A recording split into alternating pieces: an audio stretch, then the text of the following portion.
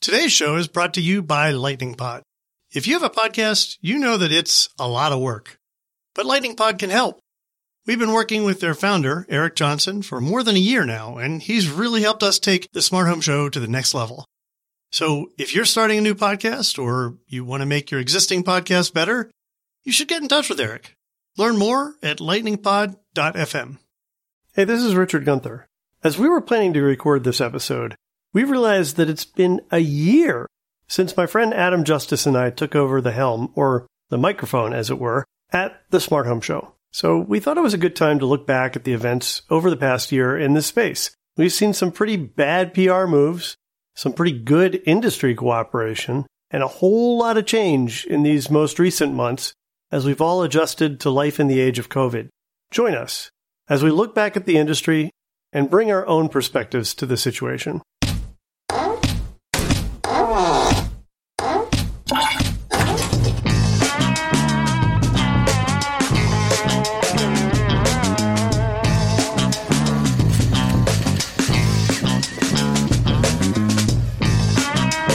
Hi everyone, I'm Adam Justice from ConnectSense, and welcome to the Smart Home Show. I'm joined as usual by my co-host, Richard Gunther from the Digital Media Zone. And it's been a year since Richard and I took over the Smart Home Show. So on today's show, we're going to talk about the last year in Smart Home. Welcome, Richard.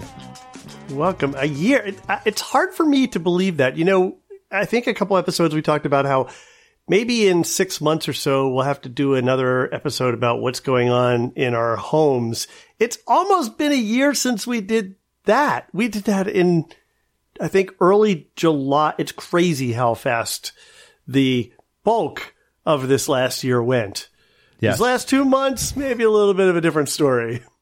Either really slow or in hyperspeed, depending on how things are going for you. Yeah, indeed. Well, hey, before we get started, I have a question for you.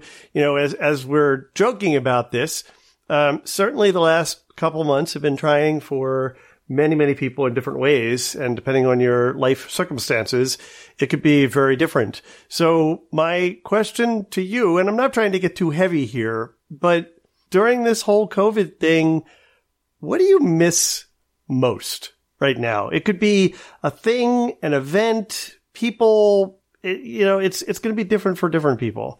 I'll give you both. I'll give you the surface answer and the little bit deeper answer. So the surface answer and the silly thing, which maybe we'll have back soon, is baseball.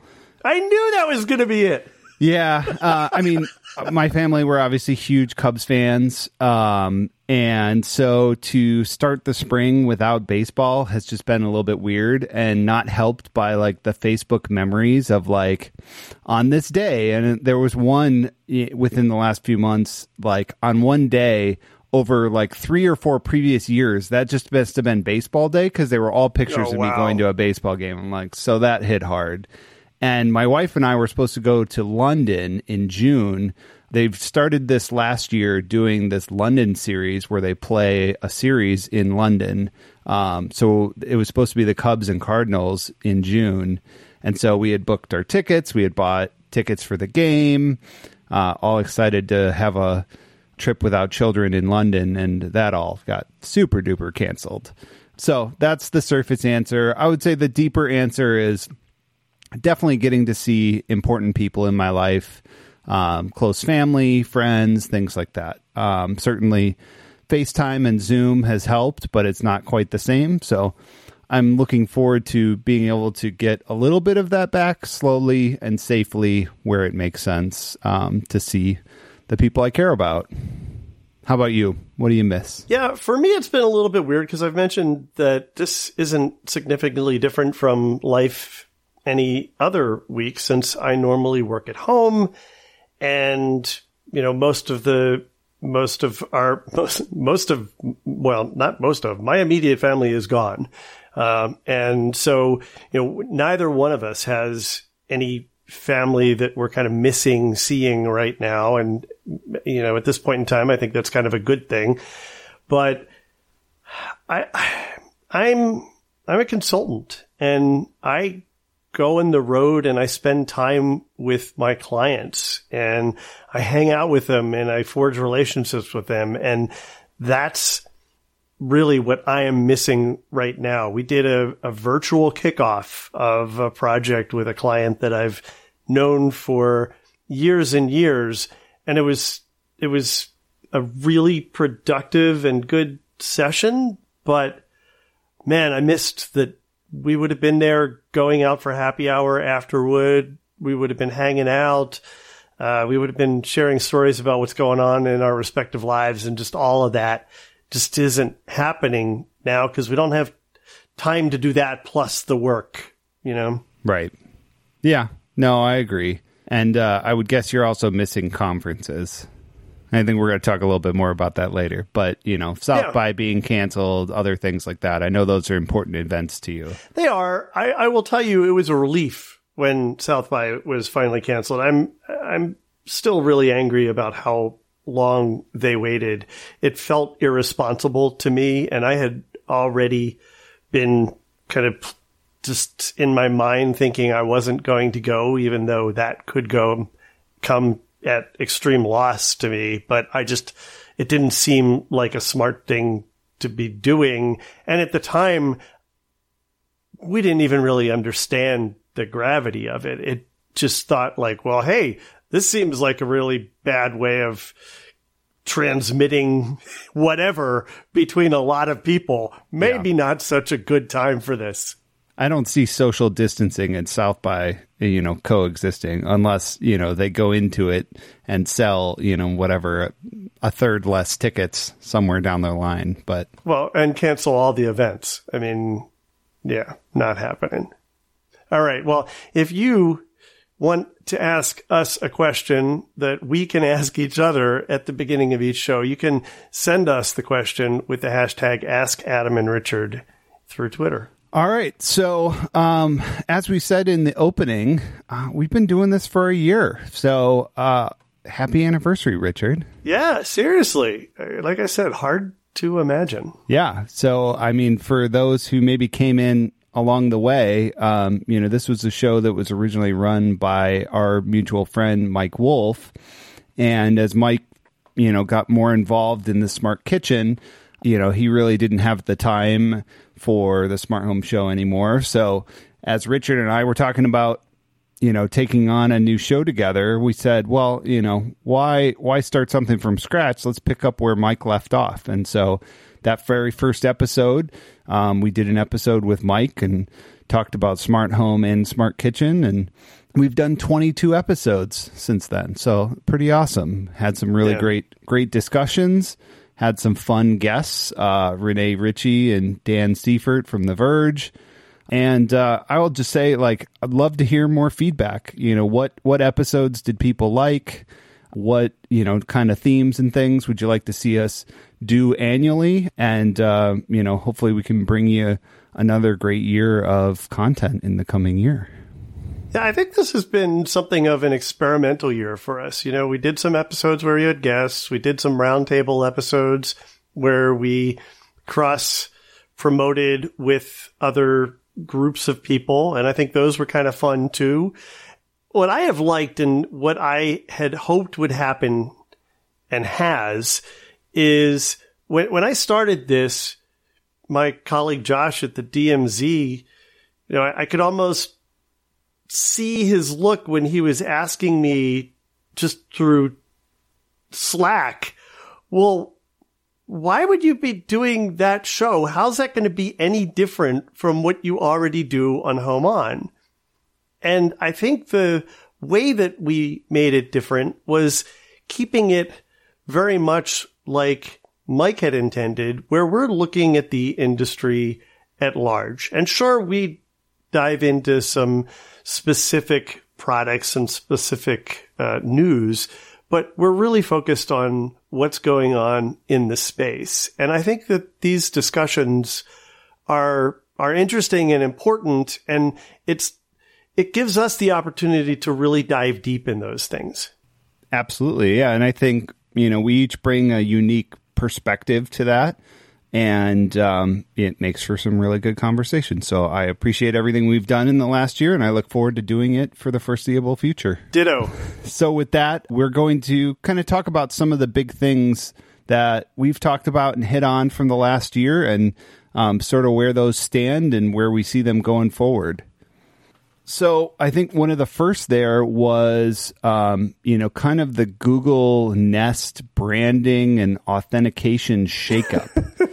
Shakeup, that's a good word. Yeah, I call it the pulling the rug out from under the Nest integrated products. Yeah, and I think this is one that certainly felt like a big deal at the time, and maybe with time is getting less and less painful. I mean, I think Google also kind of stepped back a little bit on what initially seemed like a very, very rough change. Right. But, I think a lot of these things with time feels like the right move and where they needed to go to grow and kind of move on from legacy. As a manufacturer, I think you bring a more reasonable perspective to this than I did, because I was just angry. I just felt like the whole way that they approached this, and the 30-second explainer is that mid-year last year they said, okay, as of August, no longer are your Nest things going to be able to connect to anything having to do with Google anymore. It's not going to work anymore. We're shutting that stuff down. And so if you had Nest integrations to any other product, not just Google stuff, but to any other product, because of how they were going to kind of take away this API, then you were going to be screwed. And there was such an uproar in the community about it, not just from consumers, but also from developers from companies that had products or services that depended on this, that they did backtrack a little bit. And this is why I feel like, if you have to rethink after you have negative consumer feedback, how you're approaching some big thing you're doing, and this isn't the first time we're going to talk about this theme today, then that might suggest that you handled this wrong to begin with. Either that or you're playing 3D chess, and that was part of your, you had some things to, give in on in case everybody blows up at it, in your back pocket. Yeah. New Coke. Yeah. So, yeah, I mean, I think ultimately it will be okay. It's always a little rough to deal with some of this stuff, but I feel like I can see where some of those kinds of things may be like, dragging around a, 100-pound ball and chain that is just getting in the way of things you're trying to do. So it's hard from a user, consumer, developer perspective to see without the context for why it's happening, which usually a company can't really talk about. There's a bunch of future forward-looking stuff that is the reason for this. And when you can't talk about the reason for it, only just this new thing that sucks and is getting taken away, then obviously everybody has that reaction. So hopefully this is one where, a year or two zoomed out, you'd be able to see, okay, I see why they had to shed this legacy debt, and so we could get X, Y, and Z, which is now awesome.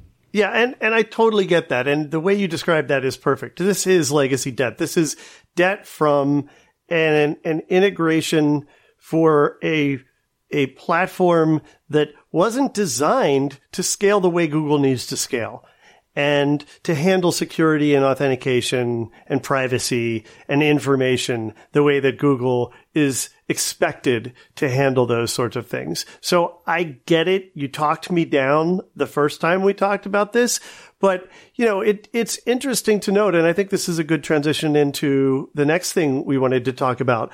While Amazon seems to just be making a big old messy Borg ship out of their assistant experience, Google has been continually improving the Google Home platform. I feel like Google Home is getting better and better, but we haven't made up what they've taken away yet. Like, we still can't trigger events in Google Home based on something thing happening with some device.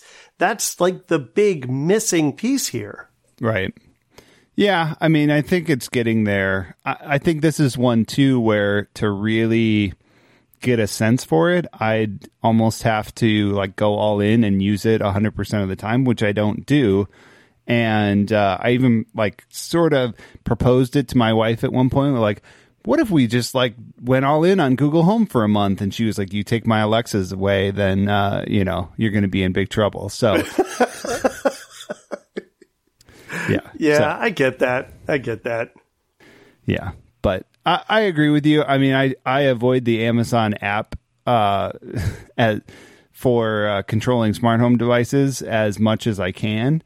And to that extent, it can be surprising sometimes when you do spend time in it. You're like, oh, they've added some things. They've done some features. But, man, they just need to, do a complete overhaul at some point. And it's clear that app design is not, especially for smart home, is not one of their strengths. No, it's really miserable. And it's funny that you talk about features that just pop up, because that's part of why I use the metaphor I did. It's like they're just like patching stuff in, and it shows up kind of out of the blue all over the place. It's not consistent, and it doesn't seem to be, well, let's just say that as a consumer, it's hard for me to see what their grand plan is, because I see the experience getting more and more complicated, more and more unscalable. Charlie Kindle famously joked about having like 200 and some devices in his home that would appear in that app. They propagate that problem. They don't do the adequate filtering of supported device. There are devices listed in my app that say not supported. Then why did you include it in the list, right? There's just so many things that they need to do to improve this experience and actually make it scale the way they're actively helping people scale the system by selling them more products and integrating more ecosystems. Yeah. Yeah. I don't know what to say other than start over. Yeah. The back end's there. The app just needs a thorough, go hire Richard and fix your app, Amazon. It needs a rethink. It needs a complete rethink. And part of that is, stop with serving up the web pages on build an app. All right. Just build an actual app, because what you're doing is awful. All right. Enough of hating on Amazon. Hey, let's hate on Ring, because everybody else did this year. It's been quite the pile on between, listening in on or viewing people's cameras, to password stuff, to all kinds of things. I don't know. What am I missing that people were mad at Ring about? Oh, information sharing, police having access to logs that wasn't obvious when people didn't read the fine print that they agreed to blindly. I joke about this because I take most of this with a grain of salt. I feel, and I think you've said the same thing, that Ring has had its share of problems. They have almost every single time stepped up quickly and addressed them and owned them and, worked to correct whatever inherent problem was the cause, whether they were responsible or not. Every once in a while, they get a little bit cavalier and they'd have a PR response along the lines of, people aren't using it right. That doesn't go over well. They were right, but that doesn't always go over well, right? I think one of the things was about passwords, that people are reusing passwords, or that people were not properly setting up their security, and they were allowing the things that people were complaining about happening. It's the same thing with Zoom. Zoom is the new Ring. Right. You get to be a big enough profile, then everybody's going to come for your head. And yeah, how dare you let me use my same password that I use all over the internet, and then somebody got it from another breach, and then they can see my camera. Right. Yeah, I agree. Some of it is silly, and it's just people, I think our culture thrives in this sensationalist journalism, and so tech is not immune to that. And so sometimes, one person says, hey, somebody got into my Ring camera, and they just, get all over it. So some of it is warranted, some of it is not. I agree with you. I think for the most part, they've done a really good job of addressing things when they need to be addressed and moving quickly to do so. So next on our list, speaking of people to be mad at, is Sonos. I think this is one we talked about somewhat recently as they went through some transition. I think this kind of is similar to what we were talking about of shedding some legacy baggage. This one, I think, was done in a pretty poor way, though.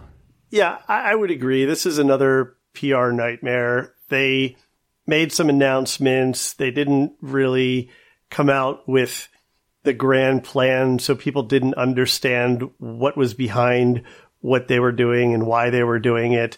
I feel like they let the message get ahead of them, where if they had controlled the message better, if they had, the 30-second explainer being that Sonos deprecates some of their old devices and announced that some of the old services aren't going to work on old devices. This is nothing new. Sonos and other manufacturers have been doing this for decades. What's different? Well, Sonos not for decades, but what's different about this case is that Sonos has a history of keeping stuff alive for a very, very long time. And when suddenly this thing that you have that's 10 years old and has managed to escape being deprecated is now going to end up on the obsolete list, that's hard for people to handle. And I just feel like this was more of a messaging problem than anything else. Now, what's come of this is actually pretty cool. They have a next generation product line that's going to hit like any day now.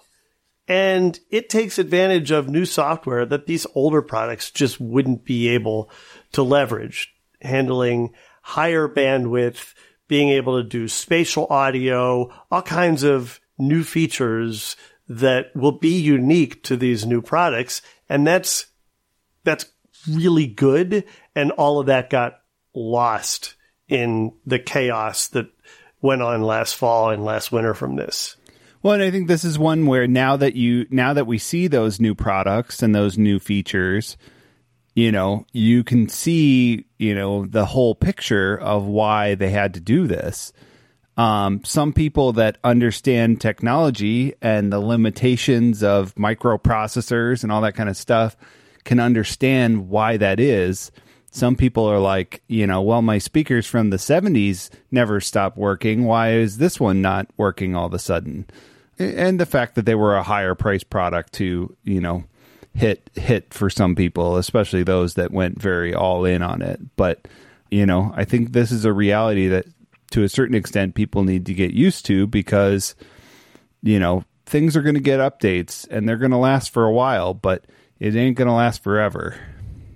Yeah, and I think that the press eventually turned to telling that story and helping consumers face that reality. I know that we had that discussion about what companies can do to try and mitigate some of the concerns when that inevitability occurs. So, this is going to happen. This was unfortunate, but it is kind of a sign of the connected, ever-evolving technology times we live in. So the next one here was something that came up right at the end of the year, was the CHIP Consortium. I don't know that there's really any better name for it, Connected Home over IP. I still think it's lacking from a good naming and branding, but this was the awesome alliance between Amazon, Google, Apple, and others to put together a standard for going forward. This is still something that I know Richard and I want to do a deep dive episode on, but until there's more information out of than what that initial kind of blast had, we kind of want to wait to do it at the right moment. Yeah, absolutely. There isn't enough information now to dive into. You know, I've attended webinars and I've read up on as much as I can about this. Certainly Stacey Higginbotham talks about this whenever there's news to be heard, and there just isn't a whole lot now because this is still early days. But the idea that all these companies decided to get together, and, you know, this is kind of hand in hand with another thing that I wanted to talk about, which is how, okay, clearly we have these different ecosystems and these different brand leaders in these ecosystems. We have Amazon, we have Google, we have Apple, and I think probably this year of all of those, I feel like Apple has had perhaps maybe the advantage of seeing the biggest growth in their ecosystem. I think as a percentage of what was there, HomeKit certainly has expanded quite a lot in the last year. And so it's time to get serious and realize that these fences that we've built between our properties are probably not the best way to ensure that we all survive. Yeah, I mean, I think the reality was it was going to be this constant battle, and it wasn't doing the best service to consumers in the end, nor to the companies. They were having to put in way too much resources to build these ecosystems and maintain them. And ultimately, they needed to be able to differentiate on what's important and not the basics. Yep. So I'm excited about this. I think this offers some interesting opportunity for device manufacturers. I know you've talked about the ability to maybe build to one spec as opposed to 3 or more different ones would be helpful, or at least it would help you maybe prioritize your spend better and perhaps give you an opportunity to expand your feature set or maybe even expand your integration coverage. I think it's almost the same argument on the manufacturer side. It's focus on what makes your product different and great rather than spending a ton of effort building into 3 separate ecosystems, you know? Yeah. So with that, I think, you know, also the kind of maturing of those ecosystems, you know, many of those have been around for multiple years now. We're starting to see a lot more stability, maybe not as many new features or kind of whiz-bang things coming out of those companies. So, you know, and a lot of the basic problems kind of being solved. Yeah, I think that's true. I think that, and again, I think this is why these two things are so tightly tied up. I think that the connected home over IP opportunity is to solve some of the problems where, well, I can do this in ecosystem A, but I can't do it in ecosystem B, and the device that I need to get the event from isn't fully supported yet in ecosystem A, so I really then have to use this third-party thing instead to get that as a glue between these two.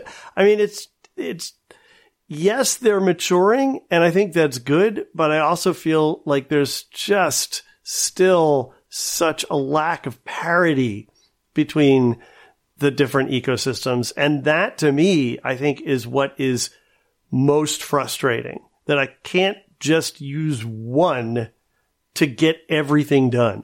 Yeah.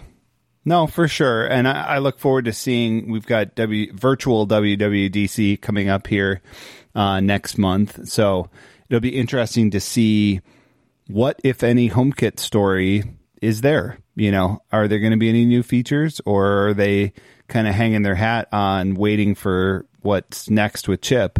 And So it'll be interesting to see once that schedule comes out. And maybe you can actually attend now since it'll be virtual and not as a lead of an event. Yeah, possibly. I haven't really done enough research into finding out, A, if there's still any cost associated with it, and B, kind of what the programming would be, if it's going to be interesting enough that I could take a couple days out of my schedule to do it. Yeah, usually HomeKit related stuff is like 1 hour of the entire schedule. So right. If that's the case, I think all you have to have is a developer account to be able to sit in on that. So we'll have to see about that. Next one on our list here is major moves in the Wi-Fi space. Do you want to talk about this a little bit more? I just think it's been interesting that we've seen so much growth in Wi-Fi, both in devices and in Wi-Fi infrastructure in the past year. I remember, I think it was maybe 2 years ago when whatever alliance it is that governs Wi-Fi came out with the idea that, okay, this is getting crazy. AC, A, C, B, X. It's too confusing. We're going to number them. And people are like, what are you talking? Well, and eventually it started making sense. And we are now starting to see the next generation of Wi-Fi routers, Wi-Fi 6 routers. This would be, I believe these are the AX routers, if I have that right. I'm not sure, but we don't have to know about that anymore. We just need to know what version of Wi-Fi. I have one of these in my basement. I have the Verizon Wi-Fi router in my basement. It is Wi-Fi 6 compatible, and it's one of those that you can mix using Wi-Fi 6 and older Wi-Fi versions without negatively impacting your Wi-Fi 6 devices. So this is really nice to see. Then we have all these different mesh systems. Everybody's been getting into mesh. You know, when I set up my Ubiquiti a couple years ago, it's an enterprise system because you couldn't just buy something off the shelf to get mesh in your home. I mean, you had those repeaters and the Airport Express devices that you could do, but that was messy, and the device or the Wi-Fi ID didn't always translate well, and that, so I think just things are getting better, and maybe that's why we're starting to see more Wi-Fi devices behaving better. One of the things I did in early COVID times was some tech consulting, just helping people out that had some tech questions or were dealing with tech issues. And somebody I talked to about their Wi-Fi situation was just that. It was like a mess of different devices, different manufacturers, repeater from this guy, router from this guy, maybe double natted here. And I'm like, just get rid of all of it and get an Eero. Put in 3 Eeros and call it a day. So yeah, I think some of that, the mesh systems really help clean up some of that and make it a little bit easier to deal with. So, I mean, that's been mostly my answer. I haven't seen really why I need Wi-Fi 6 yet, but I'm sure it'll come at some point, and then I'll have to redo all my Eeros and get something new. But so far, that's where I've been on it. And why do we care about this? We care about this because more and more devices depend on Wi-Fi to function. And more times than not, kind of like you were giving those examples of people more times than not, if you're having problems with a connected device that depends on Wi-Fi, it's probably that the Wi-Fi that is in your basement or supply closet or attic or wherever else your router happens to be buried isn't designed to hit the periphery of your home where so many of these devices are installed. Yeah, we're going to talk a little bit more about that in our question later. So teaser for that. All right, and our last thing on the list for the year is Wink being on life support a bit. Some news recently about Wink, if you want to get into that. Yeah, I mean, how timely, right? We talked about this, I think it was back in the fall when it became evident that holy crap, wait, devices are going offline. Nothing's happening. No one can get through to customer support. What is going on at Wink? And then I guess I would call it a whistleblower, kind of lifted the curtain a little bit to say, we haven't been getting paid for the last month or so. And so it's just kind of running itself right now. There were rumors that the building where their offices are located were locked and the employees couldn't actually go to work. It's been a little bit insane, and there's been no news out of it. Now, a little bit of background. Wink is currently owned by a tech, I guess, speculation firm, I would say, owned by will.i.am, the musician will.i.am. And they have some other products that also have not really stayed alive or succeeded. So the speculation here is that, okay, they're dead. We're just waiting to get the notice. But no, a couple of weeks ago, they came out with a message to consumers and to the press saying, we are so excited to move forward. All we need from you is $5 a month to do it. You have by next week to pay up. Otherwise, nothing's going to work anymore. I mean, it was like extortion. Speaking of poorly laid out plans. Yeah. So, I can't look at this with any seriousness and understanding. Like, I get that as a company, you failed to create and sustain a model that would work for you from an income perspective. Part of their model was you sell hardware, you make money on hardware, that continues to bring stuff in. They stopped making hardware. They split with the Quirky Association and lost their endorsement by GE. So they were out on their own and nothing was happening. They weren't making any major updates. The app, oh my God, the app is so old and out of date. You go in and you connect devices and it's showing you the old GE Link bulbs. Remember them? They're 5 years old. They haven't been sold, I think, now for 4 years. So it's just been a wasteland. And for them to come and say, okay, well, we need to actually have recurring revenue to make a go of this. So we'll ask for a subscription, and then to give consumers a week to get on board? In a pandemic? Where you don't necessarily want to be spending money on stuff that you don't absolutely need to spend money on. It's just insane. It's just it's irresponsible management. And you know what probably happened is the company that they're under said, look, you got to figure out a way to turn this around or we're cutting it. And they're like, all right, we have, but a week, come on. So they gave another week. Yeah. We heard you. You have one more week. I was going to say, good news, Richard. They gave everybody one extra week. And then that deadline came and they said, oh, we are so thankful for everybody that signed up. We're not going to charge you after all, at least not right away. What the hell? So did you sign up? No, I will not give them my money. Not when you're behaving like this. Absolutely not. I feel for anybody that works for this company.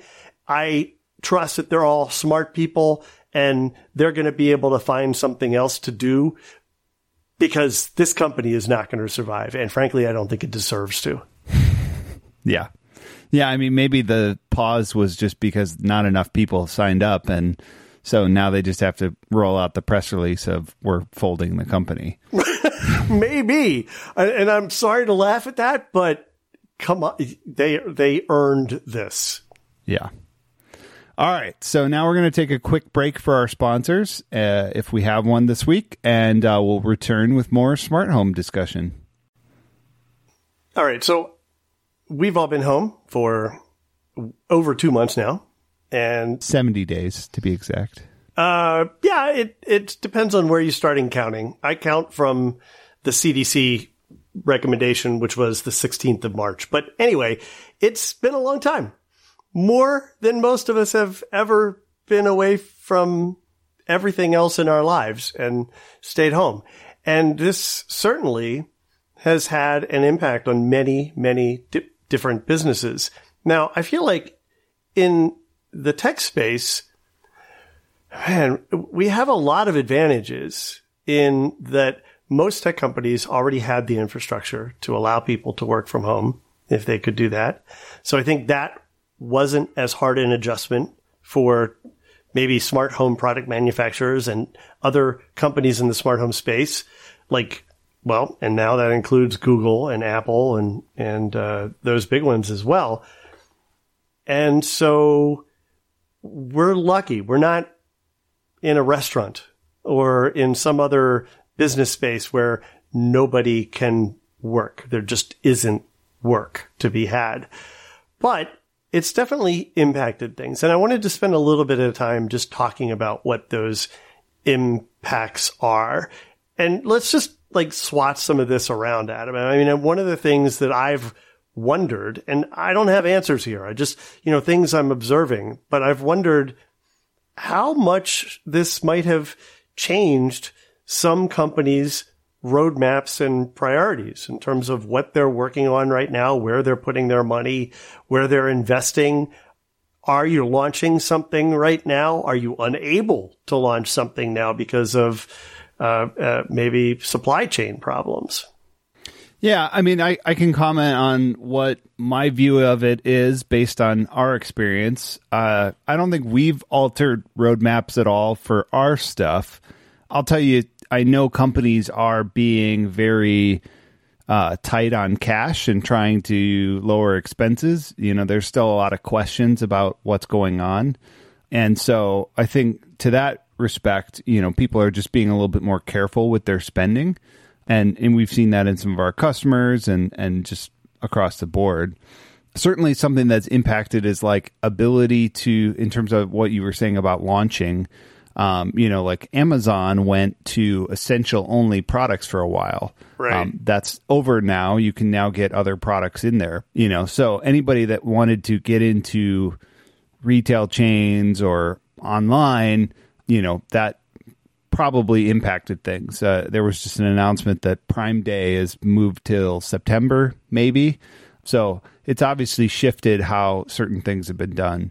Consumers' buying habits, I think for sure, a lot of people have lost their jobs. And so obviously they're not buying gear and stuff like that.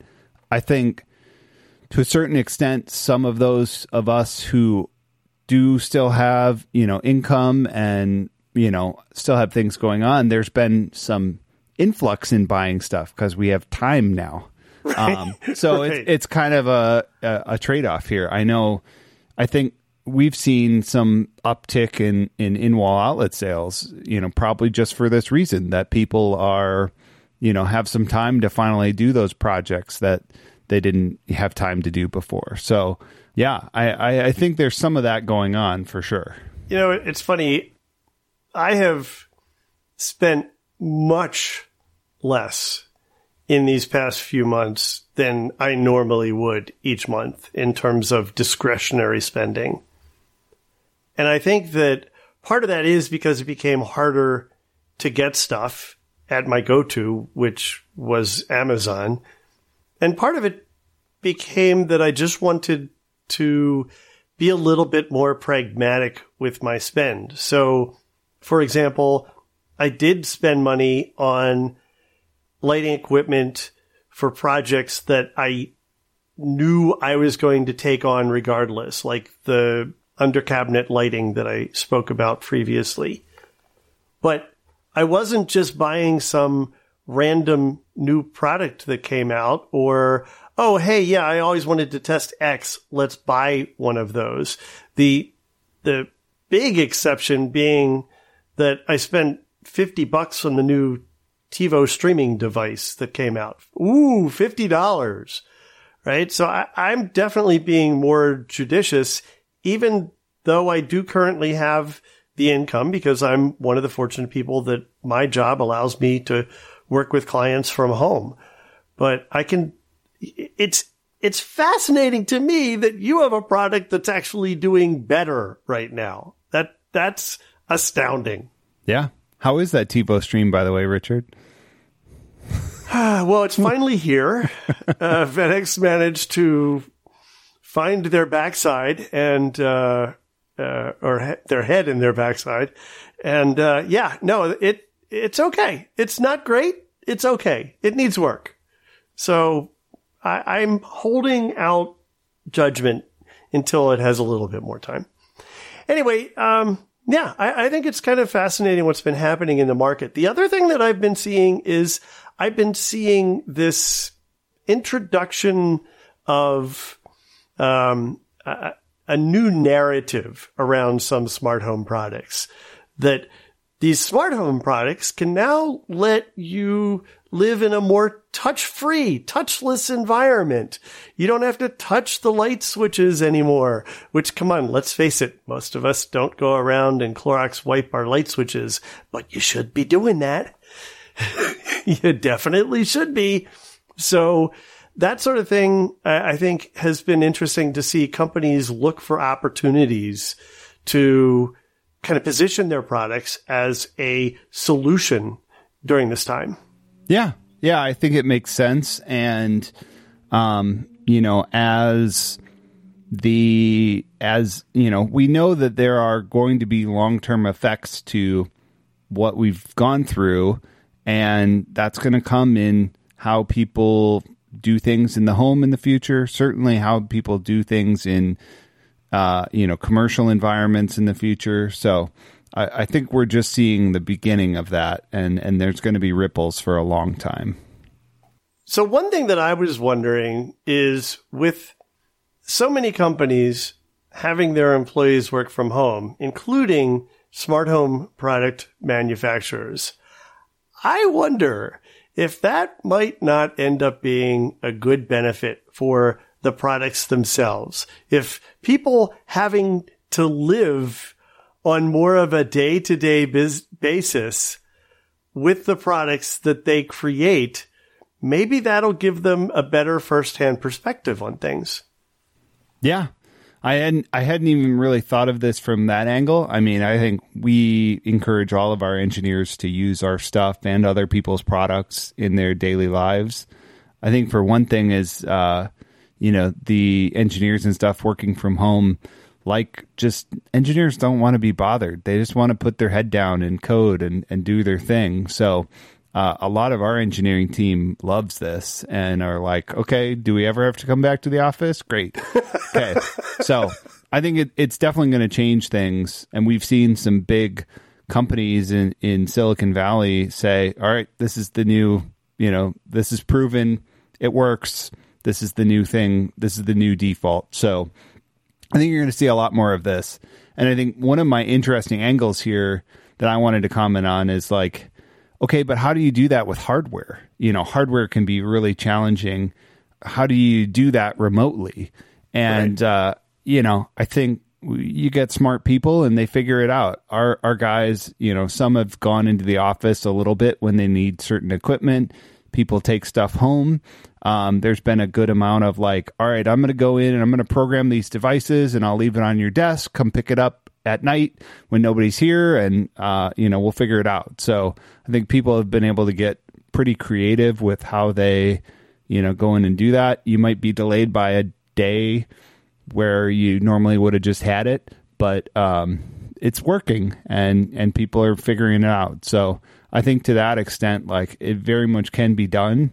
And at least in our case, we're making it work. It could also take an investment of sorts in hardware that companies haven't had to deal with before. But I would imagine that this might result in perhaps more prototyping, where you're creating models that multiple people then take home and work with, and either through some sort of test harness or just by coordinating the work that they're collaborating on, then could potentially remotely be testing this hardware kind of with each other.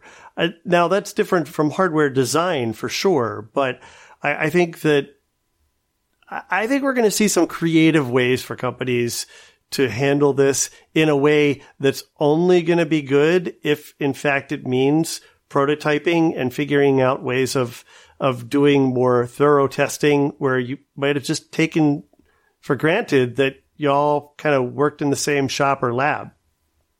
Yeah.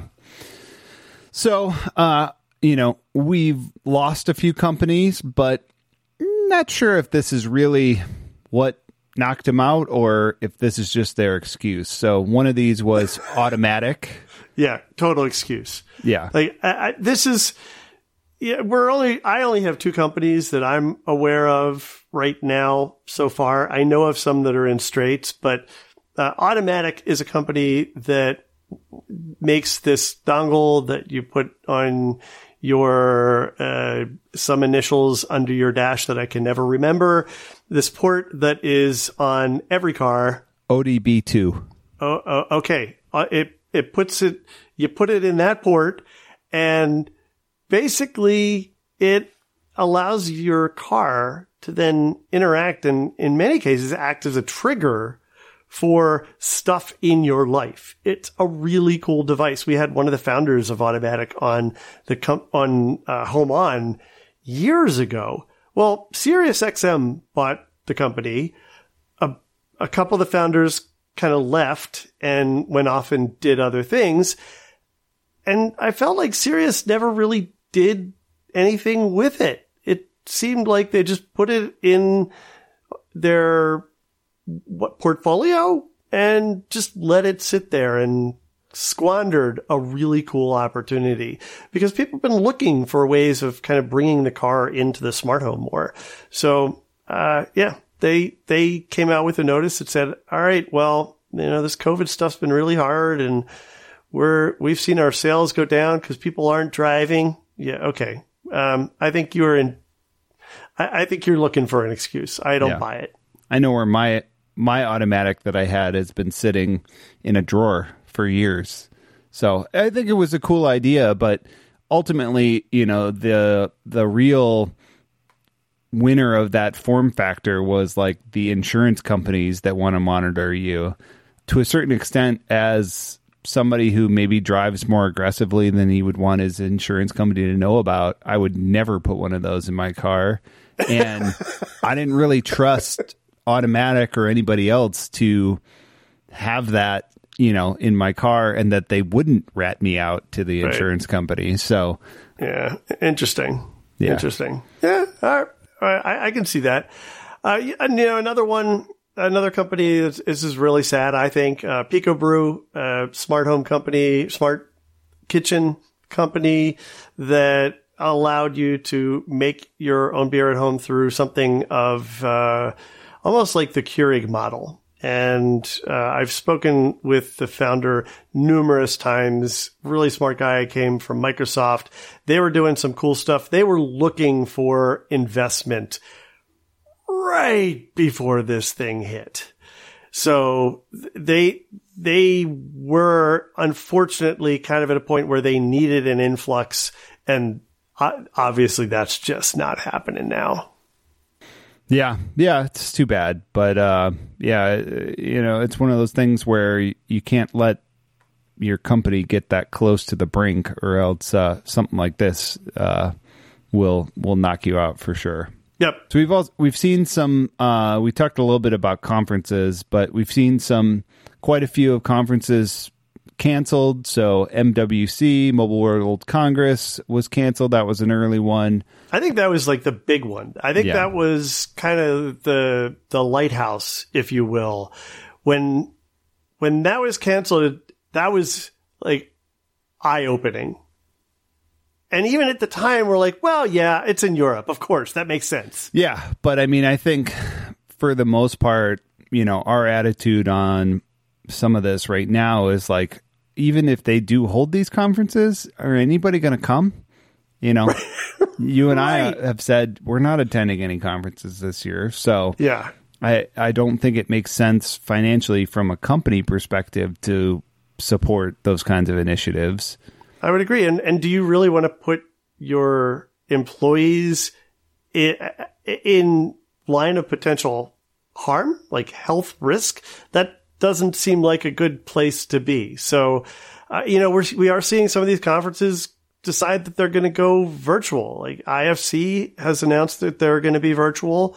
IoT World, you just brought this to my attention. They had originally postponed, just like the Parks Connected conference, but now they've announced that they're going to go virtual. But then we have others like ISE and Cedia that are saying, yep, nope, we're still on. Really? Yeah. I don't get it. Cedia was one where we attended Cedia and had a booth there last year and hadn't put money down on anything yet. And I'm kind of glad we didn't. And we were talking to them about, possibly doing the show. And I was probably going to do it, but I just don't think, it's kind of to what I said earlier, I just don't think people are going to show up. No, I agree. And certainly you not being able to do that has a business impact on you, right? I mean, sure, you spend money on that, but those are also lead generation and networking opportunities and connection opportunities for your companies. So while we look at it, or I look at it mostly from a consumer point of view, that, hey, here's all these new product announcements and the opportunity to find out more about these companies, it's, I think, even more important for the companies themselves and has a bigger impact. There are other financial impacts on companies, and certainly we know that while there's assistance out there for some, depending on the size of your company, folks are laying people off. I mean, I know of people in the space that have been laid off during this time, and that's rough because you have no idea if those companies are really going to be able to be in a position after this, if they survive. Like if you're doing layoffs, the first question you have to wonder is, are they going to survive? And then if they do, would they be in a position to bring that talent back into the pool? And that's a harder one. Now, the assistance for small businesses, the payroll protection plan, actually helps with that.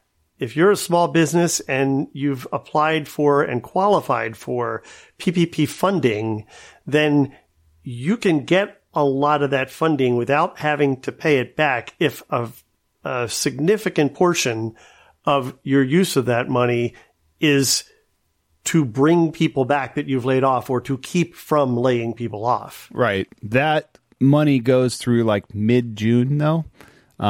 So we were somebody that applied for that and got it. And so I think for some company, they're going to need to bring some more money to the table, or we're going to see another wave of layoffs and stuff because people are incentivized to keep people on through that date. But once that money, runs out, if they were really, really hurting, then that's going to be tough to keep people on. So. Yeah, and both the good news and the bad news is that most economists agree with what you've just said. So, yeah. I just kind of wanted to wrap this conversation with some thoughts on where we think this is going. Like we talked about companies that were already at risk. The reality is that many of them probably are not going to make it. If you were just hanging on before this, I'm worried for you. I'm worried about you because I am concerned that this type of event is hard for the largest companies to weather. Yeah, and it's unfortunate, but it's something that's going to happen, and hopefully those companies, good stuff will come out of it. Those people will start something new. I think one of the things that as an entrepreneur is encouraging to me, I also seeing people that are like, okay, now's the time to go all in on something new. So I think there will also be some new great stuff born out of this that, somebody's going to say, all right, this is enough. I'm tired of this. I'm moving on, doing something else. So it gives people an opportunity also to kind of shed the old and start anew. Well, and I like that perspective because I think that even inside companies, let's look at some of the biggest companies like car manufacturers that changed their business to be able to build ventilators, or other companies that have been making masks and things like that. Now, Apple made masks.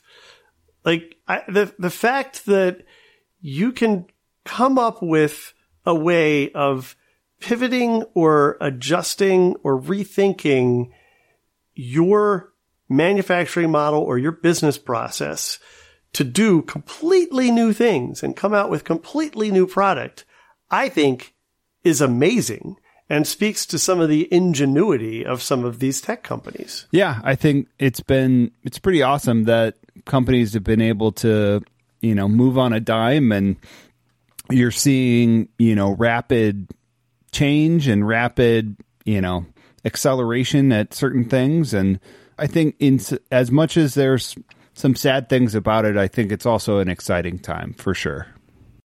And frankly, if you survive that, like, this is testing your ability to really do that. And I feel like if you can survive that, if you can make a pivot, or if you can flex your business beyond the original vision to adjust to this time, you come out of it way stronger than you were initially. Definitely. And this is just kind of an interesting one that I don't know if everybody, like if consumers have really thought about and if employees have really thought about it. But I guarantee you the companies that are saying, oh yeah, well, everyone can work from home going forward if this is really working out for us, are also thinking, and we're going to save a lot of money on capital costs. Yeah, I mean, I think to a certain extent, it's been a great experiment. And folks like us that weren't used to everybody working from home, it's proven some things out. Yeah, I mean, I think there was always this, while a few years ago, we would have seen growth in our company of, we need a fancy new office, a fancy new building. I don't think that is needed anymore, really. And while we were kind of starting to burst at the seams in our current space, maybe that helps kind of change that equation going forward. And we figure out, how to make the space work for what we have. So I absolutely think it's going to save companies money. And I wouldn't look at it as a greedy thing as much as a win-win scenario. Oh, absolutely. If people like working from home and want to do it, great. If they need to be in the office to be productive, then you find a way to make that work in a healthy and safe way too. So it's an exciting time, and there certainly are companies like Basecamp that were pioneers in this space. That were all remote from the beginning. And, I think there's going to be a lot more big companies that are doing that. And it's an interesting time. And it's a lot of opportunity for companies that create tools for that way of working as well. For sure. All right. So to close out, I want to thank everybody. We had a ton of new questions sent our way. And so we'll try to answer one of those in every episode. But one of those questions came from a friend of the show, Robert Spiviak, good guy. But he asked a question on Twitter. Why are some devices having trouble staying on Wi-Fi? Don't many of those use the same Wi-Fi chip and OEM driver/firmware stack? Still the warning about single SSID 2.4 5 gigahertz Wi-Fi. Why can't they just latch onto the lower speed Wi-Fi, and why do they have to support both speeds on their chip? So, great question. And I'll kind of give my answer, and then I also kind of threw this out to some of my engineering team because I wanted to get their feedback on it too. So, a couple core points here. First, everybody's core firmware that they have on their Wi-Fi chip is not the same. So, there may be some base stuff there, but everybody kind of puts their own special sauce on top of it. And that can affect connectivity in different ways. The other thing to know about here is that even if two people that are on the same Wi-Fi chip, those chips go through different versions of an SDK. And that SDK will affect how some of those base functionality and networking stack operate. So two devices using the same Wi-Fi chipset may be on two totally different SDKs, and that's going to definitely affect this. One of the other ones here is the different routers definitely have a huge thing to play in this space, and they all do things very differently. And then the last thing I was going to comment on too was not everybody uses the same Wi-Fi chips. There's still a lot of diversity here. As much as we see a lot of people going Espressif and some of these other chipsets, there's still a lot out there and a lot of things that can be up in the air. So I have an article from Stacy that I'll throw in the show notes about why some devices won't connect to your Wi-Fi. I think one of the big problems here and what we've seen is this Wi-Fi band steering. And what this basically means, this is an article one of my engineers sent me, is like telling your device to get on 5 gigahertz or 2.4. So I think the root of this problem is these routers that have both 2.4 and 5 gigahertz. And it used to be, when this first came out, they would be two separate networks, two separate SSIDs. And as the technology moved along, they now have one network, one SSID, and they're just kind of doing it in the background. One of the things I thought was interesting here is there really is not a standard for how this is handled. It's not part of the IEEE. It's not part of the Wi-Fi Alliance. So every Wi-Fi router manufacturer is doing this differently. And this article I'll include also had another interesting point, which is that the different Wi-Fi bands in your head, would have the same coverage, but actually 5 gigahertz penetrates further out than 2.4. So you actually don't have the same coverage in your home, unless you've totally blanketed it with Eros like me, that you have on the edge. So, if you only have like one or two routers, you may have a device on the edge that 5 gigahertz can get to, but 2.4 can't. So I thought that was an interesting point, and I think at the root of one of these problems is like, you're trying to get a device provisioned or something like that. You have your phone that's on 5 gigahertz. So phone looks great, yet this device is struggling. It's on 2.4. Another thing in this mix is most IoT devices use chipsets that only work with 2.4 gigahertz Wi-Fi. This is just costs right now. It is cost prohibitive to put a 5 gigahertz chip in most devices. And frankly, most IoT devices don't have any reason to have a 5 gigahertz chip in them. It just makes no sense. So the fact that the costs are too high and is not ubiquitous, most devices are still on 2.4. So hopefully as the price of dual band Wi-Fi goes down, then more of us can put those into our devices, and then this problem will go away more. Is there a quality issue on chips as well? Like, for example, if you buy the really, really, really cheap chip that's not one of the big manufacturers, is it likely to be less reliable than one of the main ones? I would say that probably was the case 2-3 years ago, but now the stuff that's lower priced, like Espressif I mentioned earlier, is one of the kind of low price leaders. They rock. They're really good, really solid, very good support. So I think maybe there's still some like off-brand stuff that might be that way, but I think for the most part, things are getting way, way better. So, it's just something that's going to get better over time.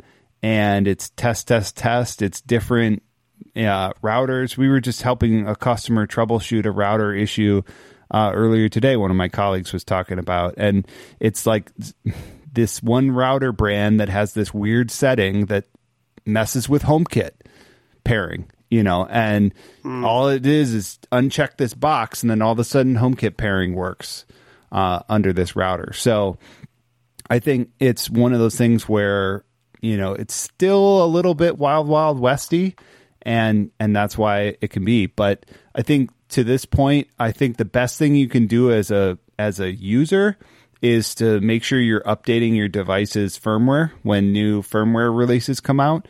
I know for our stuff, as we see problems, we put out firmware updates and fixes, and sometimes these can have a great effect towards the stability and staying on Wi-Fi.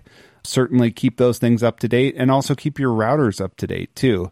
That can also help and things like that. So, and sometimes just a good power cycle can help everything as well. Have you tried turning it off and turning it on again? For sure.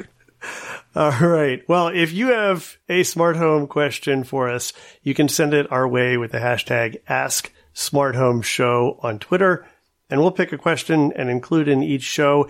And thanks to Adam reaching out and asking for some questions a couple weeks ago, we have a pretty good lineup for the next couple of episodes. But keep them coming, people. Keep them coming. Yep. All right. So, Richard, where can everybody find you on the internet? Well, best place is on Twitter at Richard Gunther, and I'm usually posting there about stuff that I'm working on, about stuff that I'm thinking. I don't really post very often about stuff that I'm eating. That's for Instagram. I'm over there too, but you'll have to dig a little bit more. And you can find me on Twitter at Adam Justice, and everything my company's working on at connectsense.com.